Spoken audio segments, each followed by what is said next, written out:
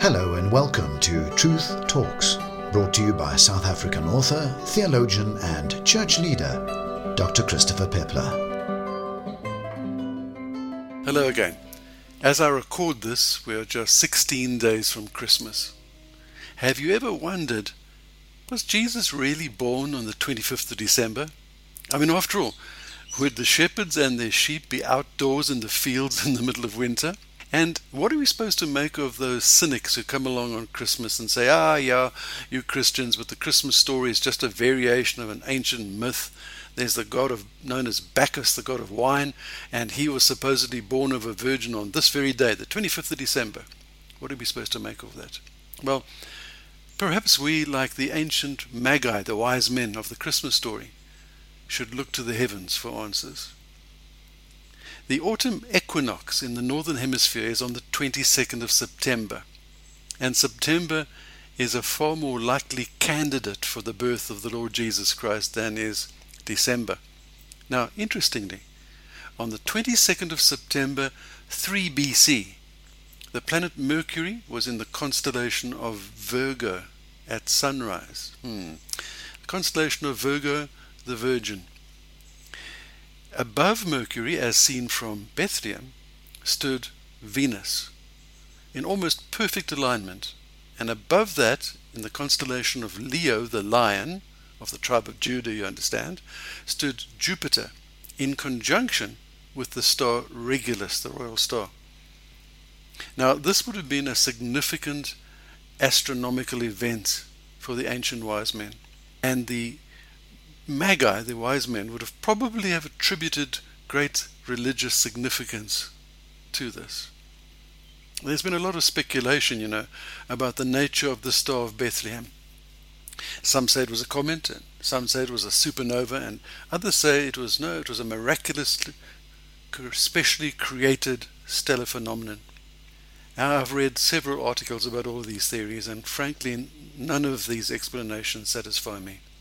So let me just give you the biblical data around the Star of Bethlehem.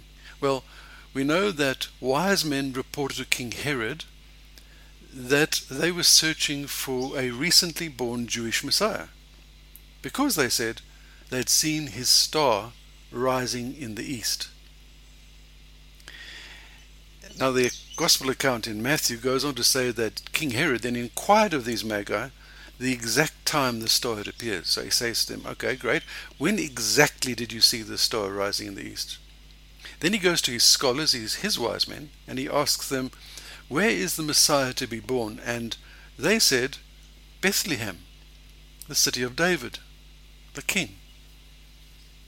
Then Matthew records that the star that the Magi were following went ahead of them until it stopped over the place where the child was. Then it goes on and tells us that the wise men entered the house where Mary was, note, house, not stable, and that these Magi saw a child, note, a child, not a baby, and they bowed down and they worshipped him. Now Herod asked them to come back to him and to report where this child was, because he very cynically said, so that I too may go and pay my respects to him. But they suspected that he was up to foul play. And so they went another way back home, and they didn't tell Herod what was happening. So Herod, in a fit of jealousy and concern and rage, ordered the slaughter of all boys of 2 years old or under, living in or around Bethlehem. Now, what can we glean from this biblical data? Firstly, that the star was observed rising in the east. That the Magi, who probably came from Babylonia, were a priestly class of scientists, and they studied astronomy, and their practice was to observe the heavenly bodies at dawn each morning. So they noted and then they interpreted the meaning of the constellations and the planets, which appeared on the eastern horizon as the sun was rising. To them, each star signified a nation, and each planet of the first order, let me correct that, each planet and each first order star had a special significance to them. These ancient Magi regarded planets, by the way, as wandering stars, because they didn't know the scientific difference between a star and a planet. They had just observed that some of these so-called stars appeared to wander across the night sky. Those, of course, we know now are planets. So when they said they saw the star rising in the east, it is highly, highly likely that they are identifying themselves as this priestly scientific class, Magi, hailing from Babylonia. Now, the second piece of information from the biblical data is that the Star of Bethlehem appeared to move and then to stand still, and then to move again and then to stand still. So this clearly rules out a supernova. It also rules out a comet that travels in one direction, moves around the sun, and then goes back into outer space. Okay, the third thing that we can gather from the data is that Jesus was no longer a newborn baby in arms, but that the Magi visited Mary and her family when they were living in a house. They weren't in the stable. And to corroborate this, we know that Herod ordered the murder of all boys under 2 years of age. Now, why not just order the slaughter of boy babies that were still in the mother's arms? Well, Herod, you see, knew the exact time that the star had signaled the birth. So why then 2 and under? It tells us again that the Christ child was about 2 years of age when the Magi visited. So I got hold many years ago of a computerized astronomy program. It's called Sky Globe, but it's actually not easy to get nowadays. But there's another one called Stellarium. If you're interested in downloading it, it's free, it's open source software. And I used Sky Globe, and I came up with the following very interesting findings.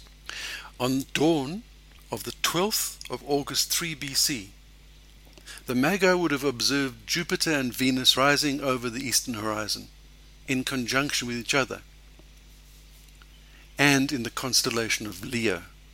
Now, when 2 planets are in conjunction, it simply means that they appear to overlap as one bright object. So it seems that there is one, not 2 objects, and that they're shining very, very brightly. Now, the Babylonian Magi would have known that Leo was for them the royal constellation. You see, they assigned different stars and different planets with different significance, and they attached nations and events to these things. So for them, Leo represented the nation of Israel. The star Regulus, which was right there as well, was known as the king star. So they would have put all this together, and to them it would have indicated that a king was to be born in Israel. It's very unlikely, however, that these Babylonian wise men would have embarked on the very long journey to Israel on that information alone. But something very, very unusual then happened. And I would ask you to try and follow this as carefully as you can. If you need a diagram, please go to my website, www.truthistheword.com, and then search for an article called Something Magical. And in there you'll find a diagram of what I'm now going to try and describe to you in words. A very unusual astronomical event. You see, Jupiter has an elliptic orbit of very long duration.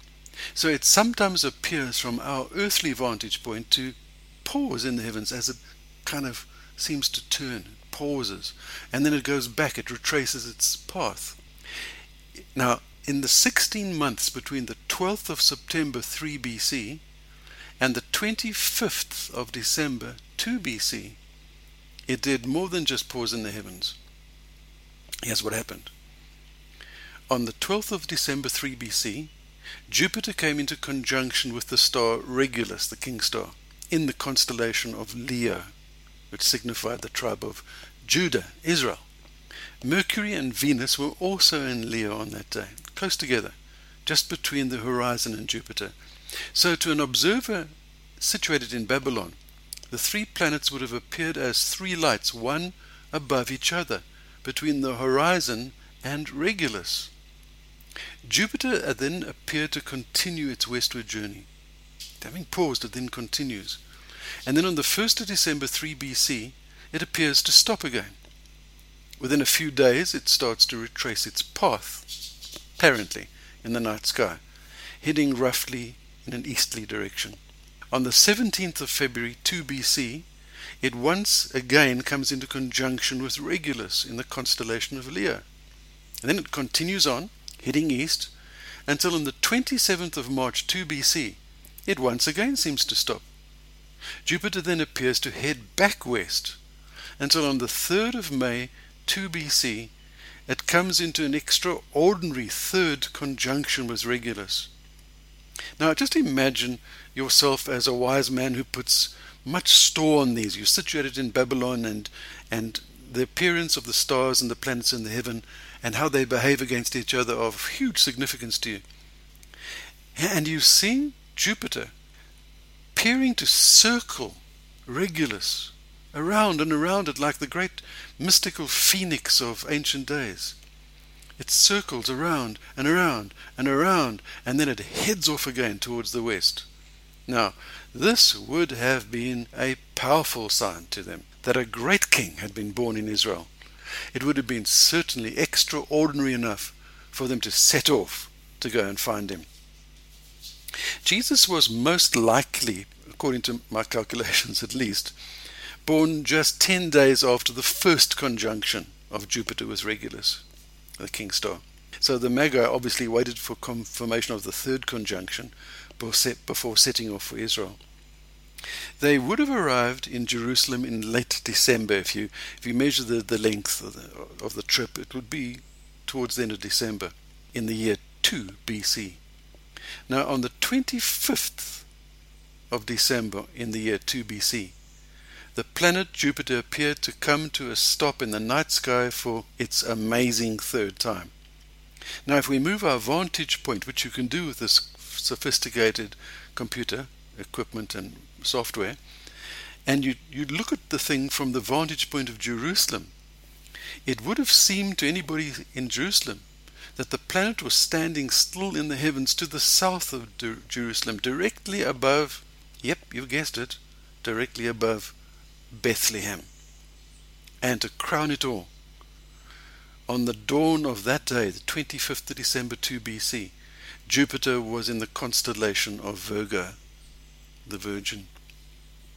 During their journey from Babylon to Jerusalem, Jupiter would have appeared to be literally going before these wise men. They would have actually followed its path across the night sky, heading towards Jerusalem, following it in a westerly direction. So just imagine their absolute delight and wonder and awe when this wandering star stopped in the heavens directly above Bethlehem just as they arrived in Jerusalem.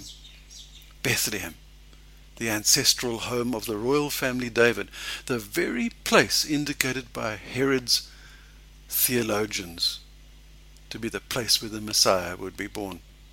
Okay, so the 25th of December may not be, and in fact probably isn't, Jesus' actual birthday, which is much more likely to have been in September. But nevertheless, the 25th of December is a hugely significant day. Not only do we as Christians choose to remember and honor the birthday of our Lord, but the Magi, representing the wisdom and wealth and power of the whole world system, on that day, 25th of December, they came and they bowed before the Lord Jesus. And it's still happening in our day. On Christmas Day, the world still bows before the Savior. You know, people, both religious and irreligious, buy each other presents on the 25th of December, or for the 25th, they open them, but often before opening them, millions and millions of them stream to church, where they bow before Jesus Christ, the Lord, just as the ancient Magi had done so long ago. Glory to God in the highest. 25th of December, a significant day, a day that represents the world paying homage to the Savior that was born to save mankind. Wonderful. Until next time, God bless you. Thank you for listening to Truth Talks from Truth is the Word Ministry. If you'd like to share your views, read up on related topics, or purchase one of Dr. Pepler's books, please visit his blog on truthistheword.com. And remember, truth